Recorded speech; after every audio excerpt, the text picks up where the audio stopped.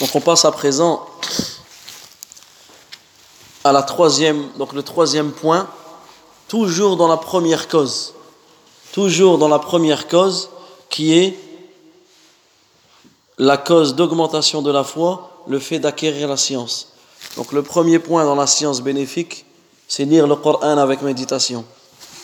Deuxième point dans la science bénéfique, c'est connaître Allah Azza wa Jal par le biais de ses noms les plus beaux et de ses attributs les plus parfaits. Là maintenant on passe à un troisième point qui entre dans la science bénéfique, et cela va être une cause énorme. Cela va être une cause énorme de l'augmentation de ta foi, qui est التأمل أو تأمل سيرة النبي الكريم صلى الله عليه وسلم. C'est le fait de lire attentivement, de méditer sur la biographie de notre noble prophète sallallahu alayhi wa sallam. فإن من أسباب زيادة الإيمان النظر في سيرة النبي صلى الله عليه وسلم ودراستها وتأمل ما ذكر فيها من نعوته الطيبة وخصاله الكريمة وشمائله الحميدة، فهو أمين الله تبارك وتعالى على وحيه وخيرته من خلقه وسفيره بينه وبين عباده والمبعوث بالدين القويم والمنهج المستقيم، أرسله الله تبارك وتعالى رحمة للعالمين وإماما للمتقين وحجة على الخلائق أجمعين، أرسله على حين فترة على الرسل فهدى به إلى أقوم الطرق وأوضح السبيل. Donc parmi les moyens d'accroître sa foi, parmi les moyens d'augmenter, de développer sa foi, il y a le fait d'observer la biographie du prophète sallallahu alayhi wa sallam, de l'étudier et d'étudier ce qu'il s'y trouve comme belle qualité du prophète alayhi salatu wa sallam, son noble caractère et son comportement louable. Il est celui à qui Allah Azza wa Jalla a confié sa révélation. Il est l'élite parmi ses créatures et l'émissaire qu'il leur a adressé. Subhanallah, Allah Azza, le prophète sallallahu alayhi wa sallam, il est celui à qui Allah Azza wa Jalla a confié sa révélation. Il a été envoyé avec la religion et la voie droite, comme une miséricorde pour les mondes. Le prophète sallallahu alayhi wa sallam est un guide pour les gens pieux, une preuve présentée à toutes ses créatures. Allah tabaraka wa ta'ala l'a envoyé à un moment où les prophètes avaient cédé de se succéder, et a guidé grâce à lui vers le plus droit et le plus clair des chemins. Il a obligé tous ses serviteurs à obéir au prophète sallallahu alayhi wa sallam, à le soutenir, à être respectueux envers lui, à l'aimer et à remplir leurs devoirs envers lui. Il a fait de la conformité à l'exemple du prophète sallallahu alayhi wa sallam la seule voie qui mène au paradis. Naam, le prophète sallallahu alayhi wa sallam dit: Kullu ummati yadkhuluna al-jannah illa man aba. Toute ma communauté entrera au paradis. Toute ma communauté entrera au paradis, sauf ceux qui le refusent. Et subhanallah, si on médite sur ce hadith, c'est énorme. Kullu ummati yadkhuluna al-jannah. Toute ma communauté entrera au paradis. Ensuite, le prophète sallallahu alayhi wa sallam de dire illa man aba, sauf ceux qui le refusent, sauf ceux qui vont refuser le paradis. Et là, la question qui se pose, mais qui va refuser le paradis? Quand tu écoutes ce hadith, la seule chose qui va venir dans ton esprit, mais comment une personne peut refuser le paradis? Et c'est ce qui est venu à l'esprit des compagnons. Wa qila wa man ya'ba ya Rasulallah. Et ils ont dit, mais qui va refuser le paradis au messager d'Allah? Qui va refuser le paradis au messager d'Allah sallallahu alayhi wa sallam?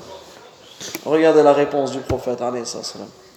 Man ata'ani dakhala al-jannah. Celui qui m'obéit entrera au paradis. Wa man asani faqad aba. Et celui qui me désobéit aura automatiquement refusé l'entrée au paradis. Donc ici, Allah tabaraka wa ta'ala a fait que l'obéissance au prophète sallallahu alayhi wa sallam est le seul moyen qui mène au paradis. C'est le seul moyen qui mènera au paradis. Aucun autre moyen ne mènera au paradis que celui de l'obéissance du prophète sallallahu alayhi wa sallam. Également, Allah azza wa jalla l'a rendu bienveillant et patient. Allah tabaraka wa ta'ala a couvert d'éloges le prophète sallallahu alayhi wa sallam. Allah azza wa jalla lui a effacé tous ses péchés. Allah tabaraka wa ta'ala a assigné à l'humiliation et la honte toute personne qui agirait contrairement à ses ordres. Toute personne sur terre, qu'il soit être humain ou djinn, qui n'obéit pas au prophète sallallahu alayhi wa sallam, sera couvert de honte et d'ignominie au jour de la résurrection. Qu'Allah azza wa jalla nous en préserve.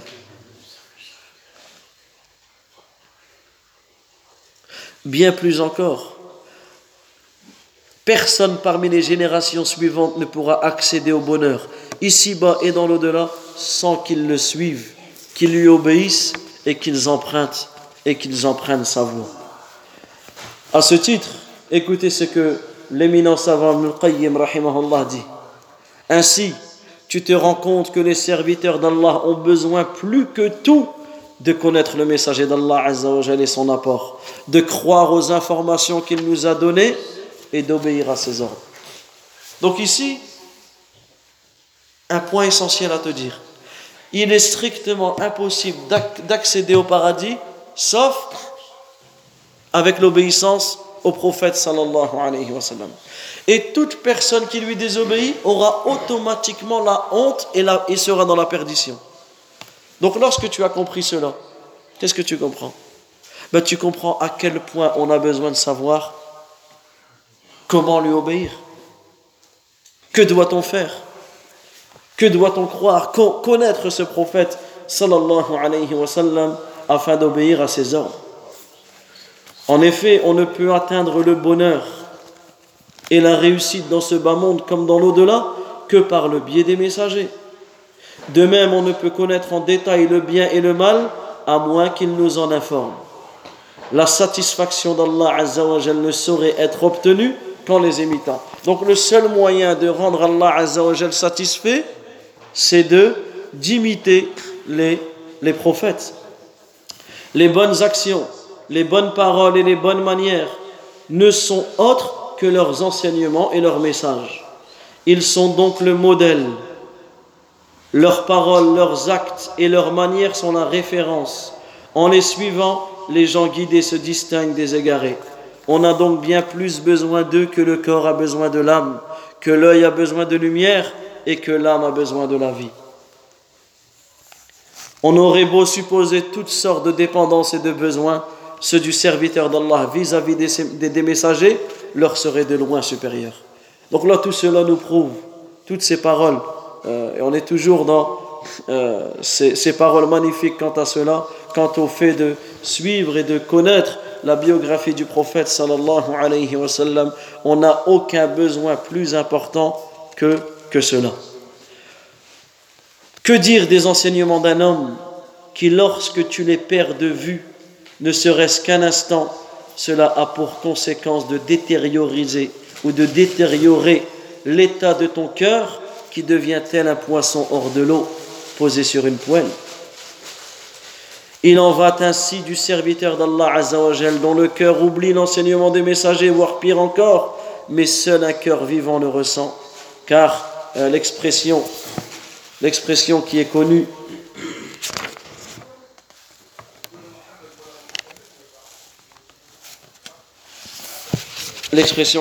ici, une blessure ne fait pas souffrir